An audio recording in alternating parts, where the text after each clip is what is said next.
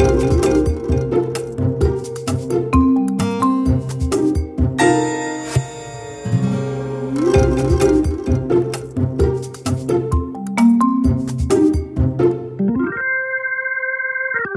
to Managing Marketing, a weekly podcast where we discuss the issues and opportunities facing marketing, media and advertising with industry thought leaders and practitioners. My name's David Angel, and today I'm joined by Nisha Rajamani, an experienced media agency professional currently working with Dentsu in Melbourne, and more recently a member of the Media Federation of Australia's Diversity, Equity and Inclusion Advisory Council, which is a lot to say, but it's an important role. Welcome, Nisha, and thank you for joining me. Hello. Thank you for having me. That was a long mouthful to fit in from a description perspective. Well, you've got a lot. Yes. I've got a lot to say about you. What can I tell you? Thanks.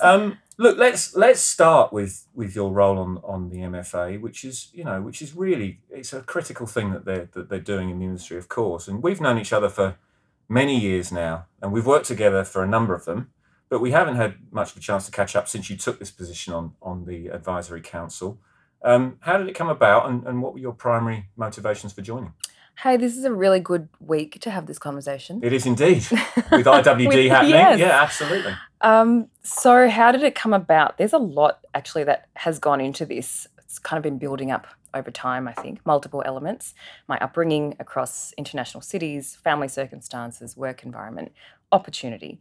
The seed of it, though, I would say is really from migration. So my family migrated from Singapore to Adelaide in 1991. I was one of only 2 Indian kids at our primary school of 500 plus children. And I experienced racism, as many did and continue to do today. But as an adult, the side effect of this is that I have constantly modified my individuality with this focus on fitting in, on assimilation. And this meant when I started my media career, I purposefully modelled my accent on Julia Gillard. At the time, I thought she was the best representation of true blue Aussie, and I would literally stand in front of the mirror and say, my name, and just practice it. And it's funny, right? And that in itself is probably not appropriate now, but I was just trying to fit in. And you do this, and then you think you've got it, and I rolled it out to all the old school media reps, and I'd often feel like hey, I'm winning. I tricked you into thinking I was the same as you. And then it dawned on me many years later that I had actually also slowly tricked myself out of my cultural heritage, because it doesn't stop at the accent. Suddenly I didn't want to wear a salwar to the shop, so I didn't want others to let me speak Tamil to my parents. You know, I would say to my mum, can't you just say that in English? Like, why are you speaking in Tamil and Woolies? And it just cascades from there. And so fast forwarding to more recent days, in 2020 actually, during lockdown, it was NAIDOC week. The Coccinelle team at Dentsu, so they're the Indigenous specialists at Dentsu, hosted a number of virtual events for participation, one of which was an Indigenous dance workshop where we learnt to tell stories with movement and so forth. It was a really grounding experience and really made me think about what it takes to hold on to cultural heritage. And I thought of the fact that Indians celebrate Independence Day, which is when the British actually left India. And it took that nation, like it seriously took them more than 50 years post getting independence to go through this process of reclaiming their identity. And the big representation of that is the change of names of the cities. I talk about this a lot, but, you know, like Madras became Chennai and Bombay became Mumbai and so forth. And I likened that to Australia's First Peoples. And they are also trying to reclaim their identity, you know, the names of their lands, fight for the rights of their people, but they're doing it whilst we are all still here, the migrant population. Like we are not the invading population, but for them, they're still trying to find their way and manage all of this whilst everybody is still here. And so that just made me realise the importance of everything, you know, acknowledgement to countries, RAP programs, you know, more serious things like education for Indigenous children, not just for all the changes that those programs actually make, but for the representation, the signals that we're sending out to the community on what is important. So anyway, all of this is in my head, and I asked CK, one of our leaders at Dentsu, if I could work more with that team that organised that cultural event. And then I was introduced to Dentsu D&I Council, so I'm also on that. I was on that first, and learnt about the full scope of D&I work. And actually on that, we digress, but I think we have this tendency to limit D&I work to like, let's have a cultural celebration, or like, talking about minority groups. And that's so limiting. There's so much scope and depth in it. And when you start to look at all the different streams between, actually, I won't go through all of them, but there's just a lot to cover. And from my perspective, I also had Our Watch, who is a client, and they're a women's advocacy group, and they have taught me a lot on, equality. They do a lot of campaigns on gender discrimination and also education, like how to speak up when you witness discrimination and things. So with all of this in my head, when the MFA decided to launch the D&I Council, they asked each agency group, who, would you like to put forward? And so I was put forward along with a colleague from Sydney. So in total, there was 14 of us from different agencies selected to represent the industry. And we haven't looked back since. Well, that is an amazing answer. It really is. I feel like I've just talked at you. Well, no, not at all. I mean, I was listening to your. I mean, you've told a story there, not just answered a question. And whilst your Julia Gillard impression made me laugh. Sorry, Julia, if you are listening, I apologise. No, I mean the Julia Gillard impression made me laugh momentarily, but I actually feel, I've known you for how long?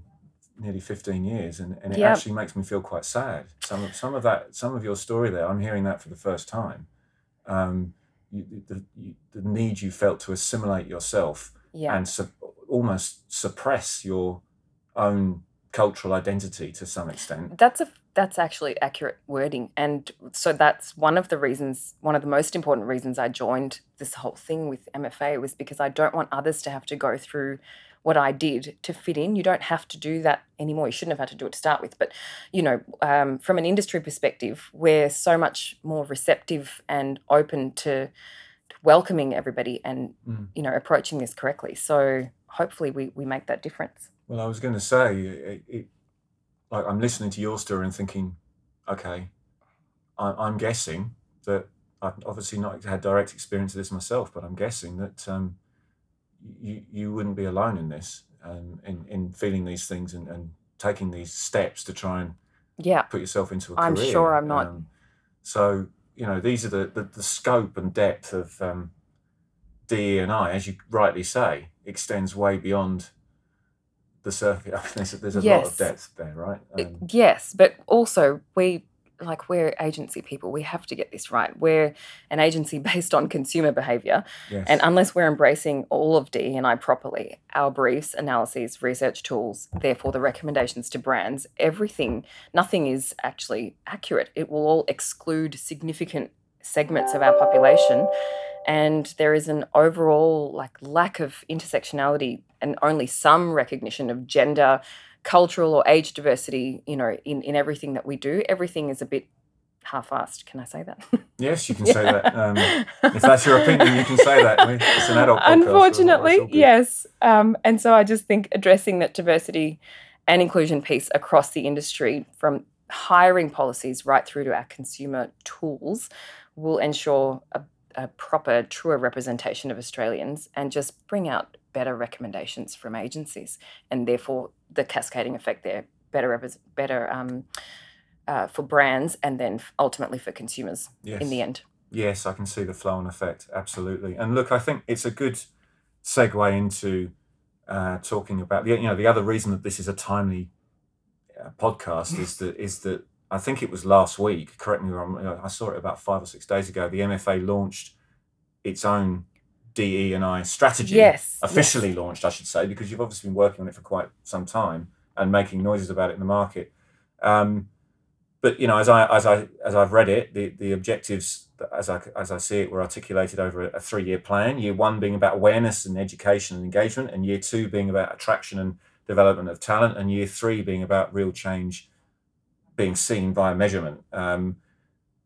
Your opinions have unpacked this a bit, but can you, with the MFA specifically, can you unpack this a bit for us? What are some of the key strategies employed to achieve these aims, and how are they developed? Yeah, I can. And look, I was quite surprised when we started when we all joined that committee, they'd done a lot of pre-work before they went to market, to even source the kind of agency representatives. So before the Advisory Council was set up, the MFA, led by the Board of Directors, Amy Buchanan Melfain, researched and consulted about the best practice for D&I across the world and locally.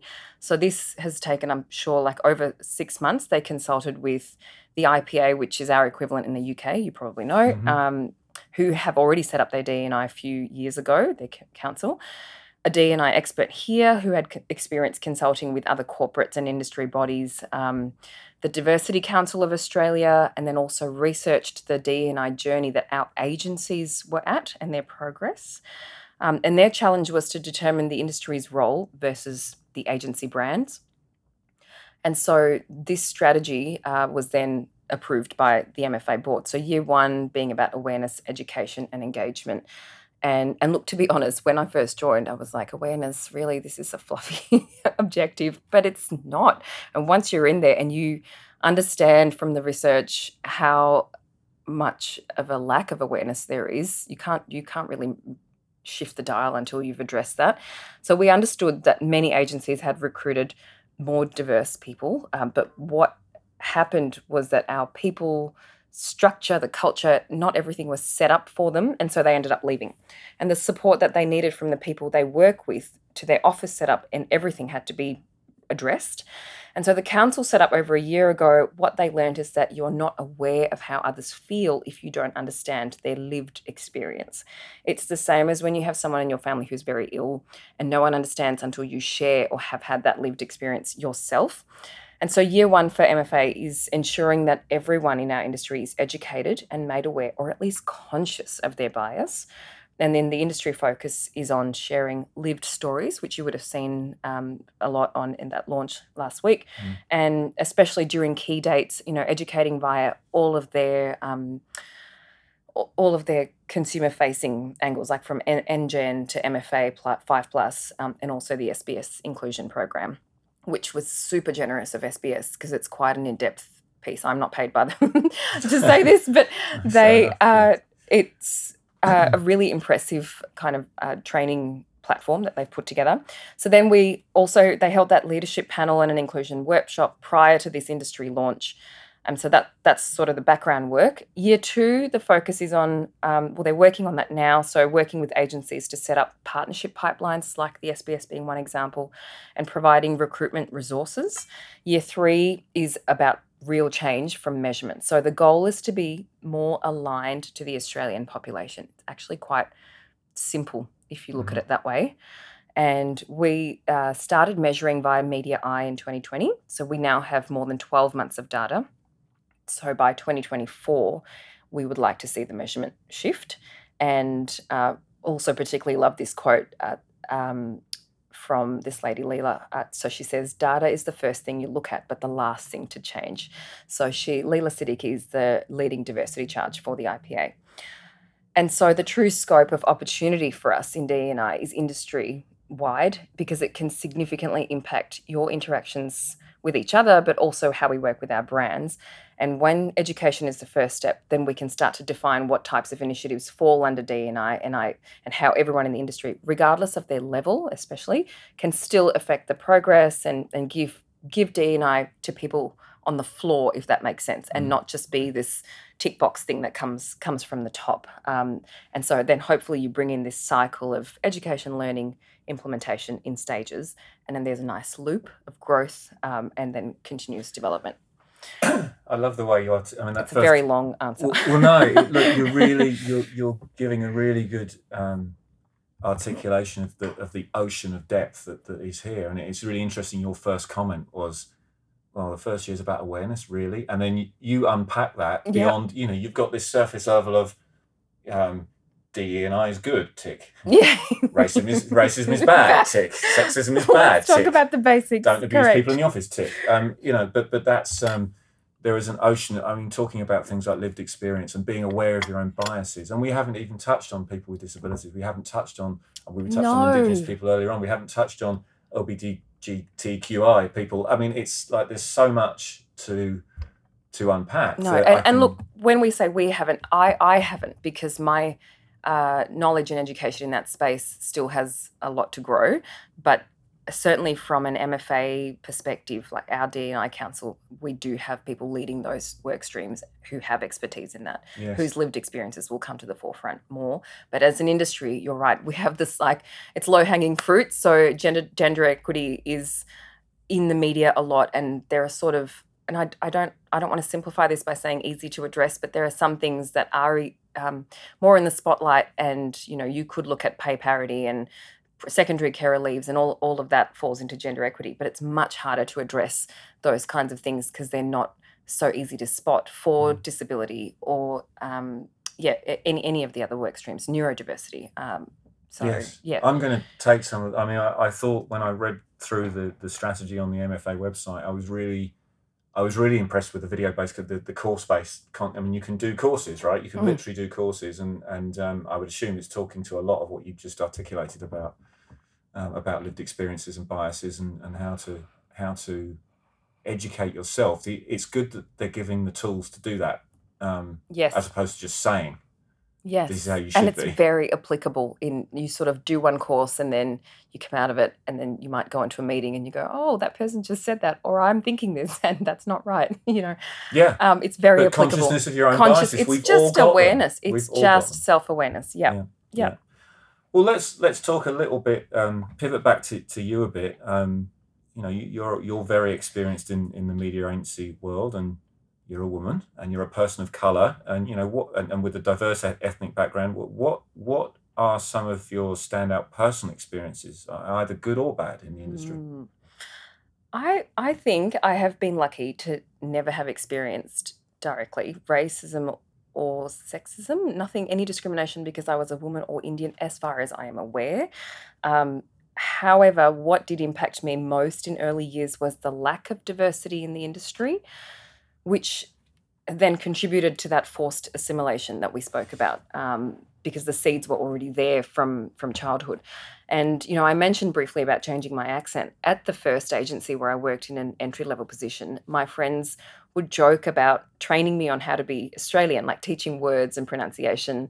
And at the time, I was okay with this. This is in a media agency. But I didn't see it as racist, but, I saw it as if you went to a new town, or like a when in Rome type thing, you would ask a Frenchman how to pronounce something correctly in French if you were in Paris. And so I kind of likened it to that. But I could still feel a lack of connection with the media reps, and then went that step further in changing who I was and learning to say mate in a conversation casually, and ignoring the fact that my name was often misspelt or mispronounced. I used to get Nisha with an ER. I don't know how, but we do that as Aussies. I think we add ER to things. But it was mispronounced so confidently that I never had the heart to correct anybody. So as a junior in the industry, I just never addressed a lot of these micro incidences.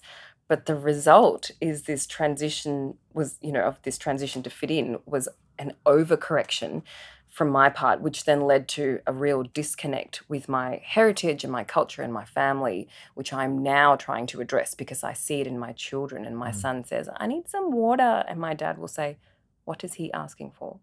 And I'll say, it's water, Daddy, like pronunciation. And it's from small things like that to a lot of things. This component is kind of a never-ending conversation. But from a media perspective, I think the lack of cultural diversity was quite significant. Even in the early 2000s, there were not many Southeast Asians in media, and meeting another person from an ethnic background was quite uncommon. And this has definitely, I have to say, changed with time as the Aussie population changed and the industry has reflected this. So I'm also heartened to see the diversity changes, although we still have work to do from an inclusion perspective. And actually, on that note, from an inclusion perspective, now that I think about it, I have experienced some discrimination that I would say now falls into gender discrimination. But there was a stage in my career where I worked for a small agency, and at that point I was the only parent with a young child, trying to pretend I wasn't. And the agency culture was very male-dominated, very much work hard, defined by late nights, and play hard, defined by lots of drinking. And as a parent with a toddler at home, you just can't manage any of that. And the disconnect was significant, and I would be embarrassed that my hours in the office were not aligned with others. Working from home was never discussed as an option, and this really impacted my ability to lead with confidence, the quality of work, the client satisfaction, and also my family balance. And so from this low point, I had clarity on what good should look like, and I returned post maternity leave with a second child to a completely different world at Cara. And so that there was a whole flexible working arrangement facilitated for me by my manager there. And look, and Dentsu as a whole, before flexible working was a thing post-COVID. And, we just addressed this issue where, I was doing 3 days, but my nanny would always cancel and the whole week would fall apart and everyone would scramble to rearrange meetings. And my manager just said, just work whatever hours you can. Just, get rid of the nanny, do your own school runs, and, I'll see you when I see you. And it was great and it worked. So we fired the nanny and I did my own school runs. And, yes, I might not be present at 10 o'clock in the morning because I would have gone to do a parent-teacher interview, but then you log on at 7 o'clock and you finish something. And it's a give and take. It's not this perfect thing in a contract that we go, yes, you now have flexible working. And so that's been really nice to see. And I see that now in lots of agencies and even publishers and networks.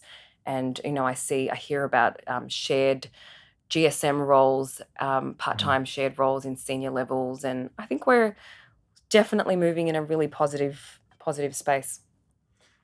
I think in that the last part of what you talked about there, yes, I think so. And I have 2 young kids myself, and I have a wife who works full time and has had to juggle these things and has had some similar experiences. And I think we've all had our own biases when we didn't have kids, regardless of being male or female. Yeah. It's not having kids. Sometimes you do not see or understand or comprehend. Yeah. But more broadly, it's fascinating listening to you talk because, like I say, I've known you for a long time, and you're talking from a perspective of experience now that you didn't have when you were entering the industry, obviously, but life experience as well as just professional. Are you calling me old? In a roundabout way, yes, and maybe I need to go on the ageist course.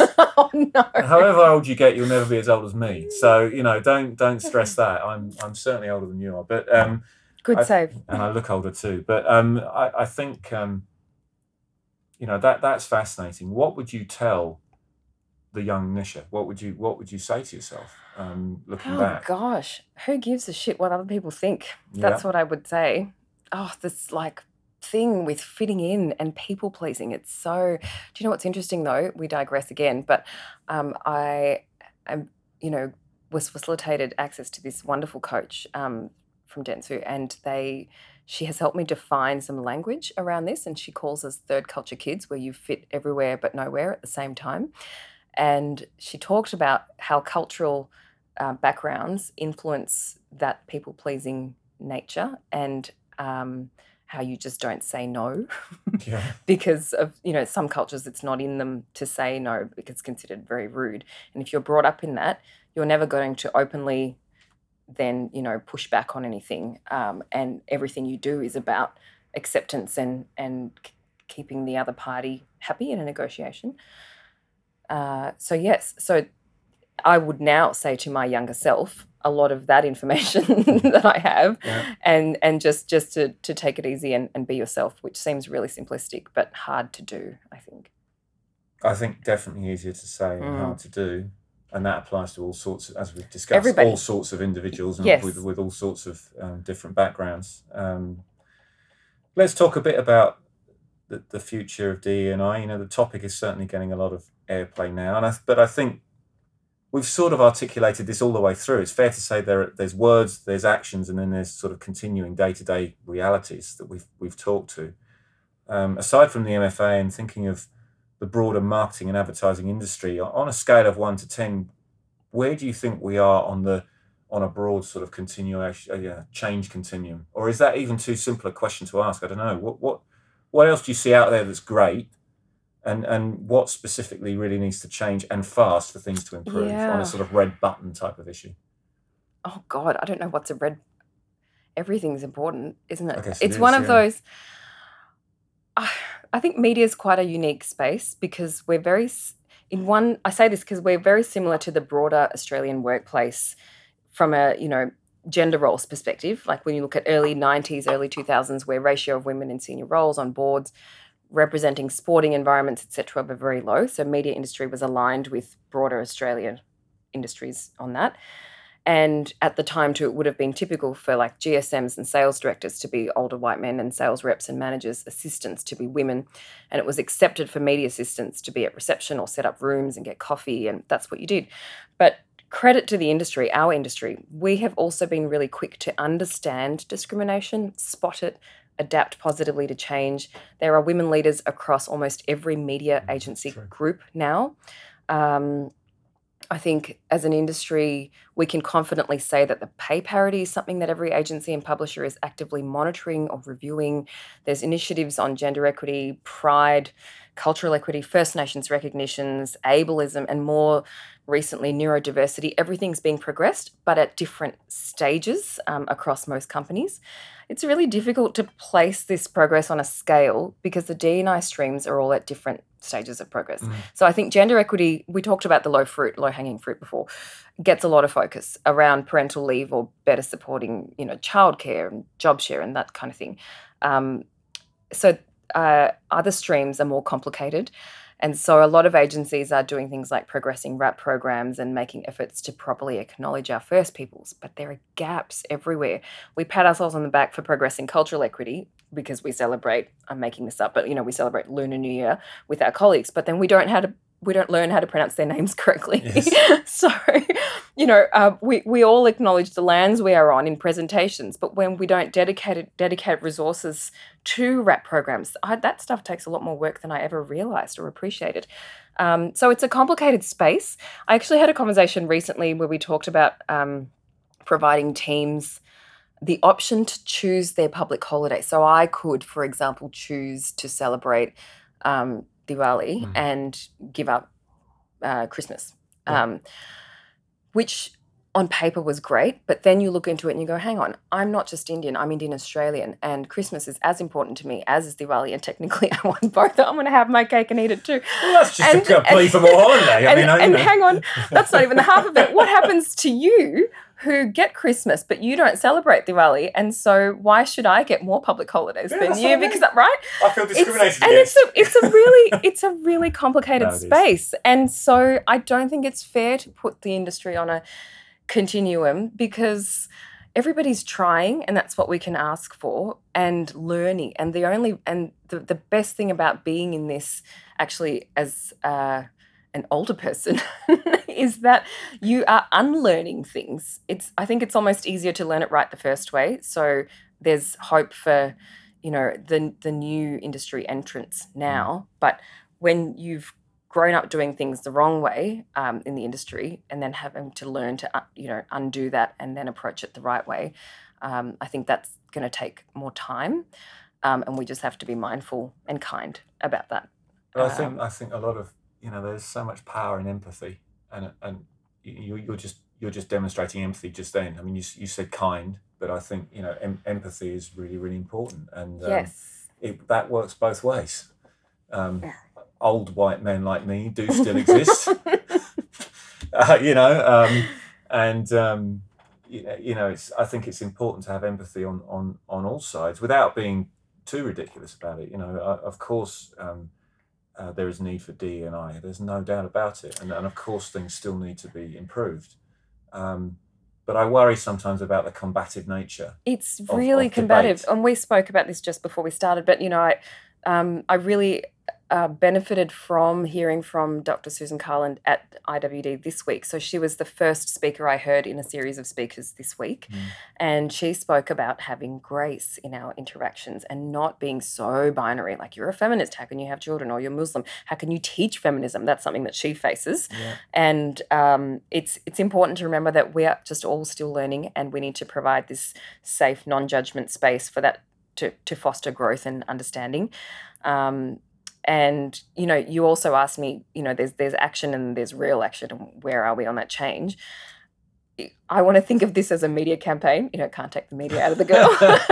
So we are probably at early stages on the continuum. I'd say like a 3 out of 10. Schedule version 1. Of 15 that we're going to get to. Where the awareness, I think, is just picking up, and some key messages have better engagement than others. And then we still need to build up that awareness across all the work streams, and lead people into education before we can build consideration and trial, because once they trial it, I really think that we will never go back to how things were. Yeah, let's hope so. All right. Well, look, you mentioned that you can't take the media out of the girl. I can't take the media out of you either. So we should change gear a bit and talk about what's big in me. I mean, you're working with Cara, an agency that, I mean, like many others, has seen a lot of changes, and I'm talking commercially now as well as with D&I and everything else. As a media professional, what are the hot buttons for you? A media leader, what are the hot buttons for you right now? What do agencies and marketers need to get their head around in the media space? Good question. So everybody is talking about data.